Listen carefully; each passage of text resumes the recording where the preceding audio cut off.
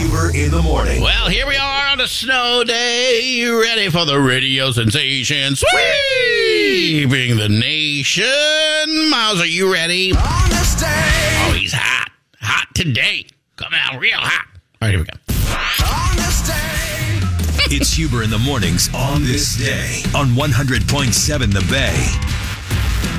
That's right. It is time to take a deep dive into the snowy January 19th throughout the annals of history. We're going to reminisce, listen to clips, all the while try to guess the day. You can play along 410-584, 100.7, all in a little segment we like to call On this day. Yeah!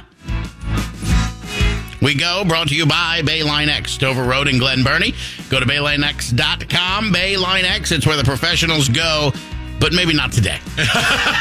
As we fishtail down memory lane. Most of the professionals that need a bed liner are probably out doing some work right now. Hey, man, hey. Love you guys. All right, here we go. It is time for On This Day. On this day. I'm a huge fan of this band, by the way. I know they're not everybody's favorite, but I really, really like them. The Strokes make their first appearance on Saturday Night Live, where they sing Last Night and Hard to Explain from their debut album, Is This It? And, this was part of that, early 2000s just kind of change in alt music. This is where the grunge stuff and the post-grunge stuff was finally gone. Yep. A lot of people call it post-punk. I like that. Yeah. It was very New York-centric. A lot of these bands were in Brooklyn.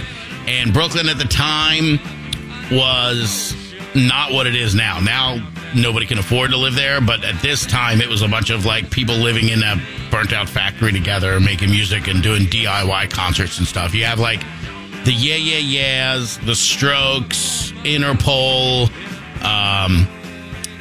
a bunch of bands like that were part of this nucleus of bands. TV on the Radio, I'm trying to think of a couple other ones that were all part of this New York renaissance. And it was awesome. I was into all of it.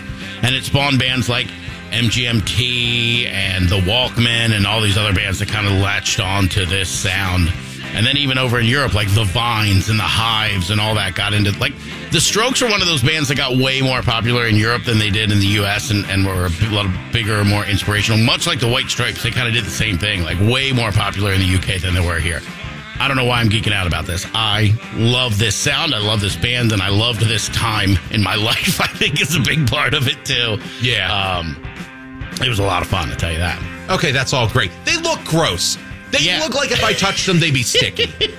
I don't like the music video. The guitarist has got the cigarette on the neck. Yeah, it's Albert Hammond Jr. You got Fabrizio Moretti. And, what's the lead singer? Julian Casablancas. And his dad was a fashion icon or a model or something. So that was another knock on the Strokes, is they were NYU kids that all had some money. Right. And they were kind of slumming it in Brooklyn, even though they didn't really have to be. But you know what causes that a lot of times? Drugs. Give me a year.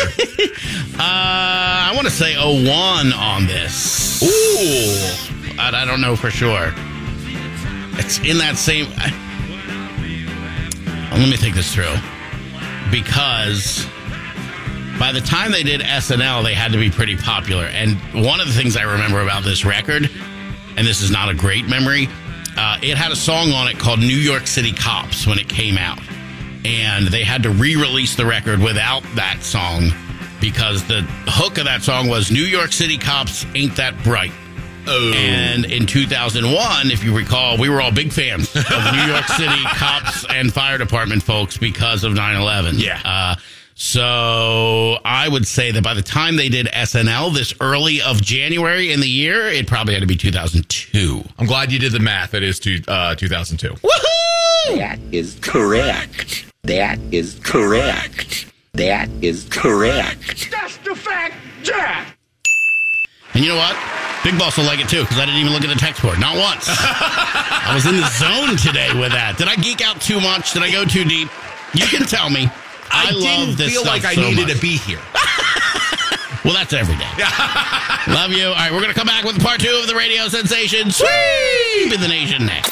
Time for part 2 of the radio sensation Sweeping the Nation. On this day. That's right.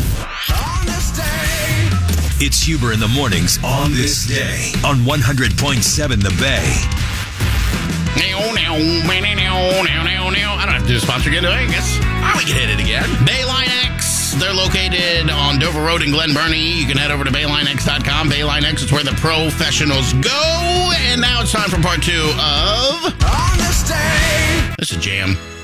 You know, on a snowy, miserable day, maybe the ambiguity from your boss left you unsure as to whether you should or shouldn't go to work. And you need to be cheered up. This'll do it for you, huh? Yeah, Hey, I don't even notice the snow outside now. Huh? Look. as I fishtail on 83. Every body shop in Baltimore is going like, woohoo! This is a smiley jam. Yeah. It is a happy song. Lindsey Buckingham was good at the smiley jams.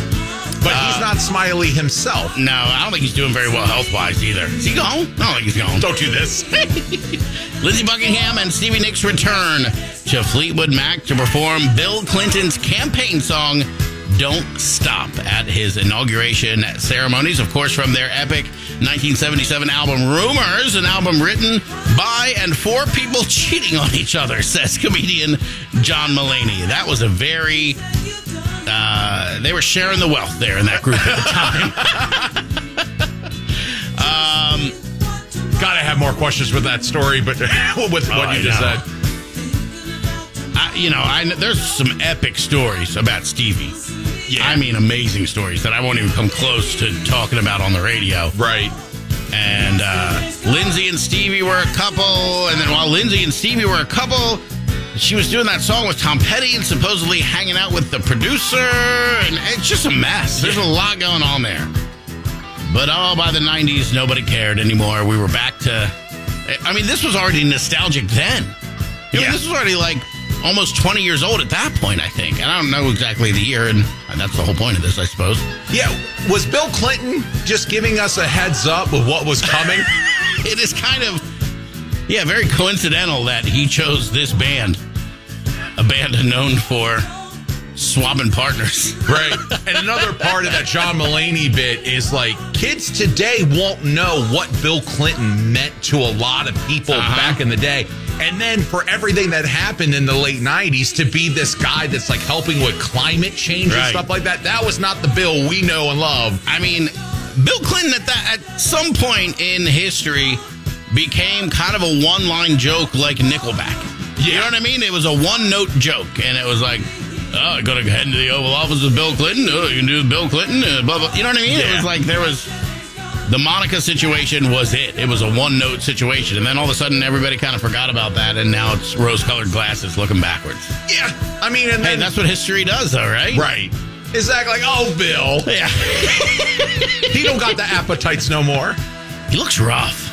All of them do. Yeah. Like, do you see those pictures before and after of Barack Obama being in office where he looks great and then he looks like me? But, I mean, I look rough, too. I mean, I think about, I saw pictures of me just before I had kids. There wasn't a gray hair in my beard, and now I'm like middle-aged Santa Claus. When I got my hair cut at MVS Merrill. Uh-oh, they point him out? She didn't point him out because Lauren's an angel, but I could definitely see him in the fluorescent lighting. I'm like, it's just around the corner. I am good up top. I mean, there's tons of gray up there, but I put a little pomade in it, and it mellows it out. Yeah. The beard, though, is becoming a situation. And I don't know if I'm going to adjust for men. I'm going to just let Jesus take the wheel. I don't know what I'm going to do with it yet.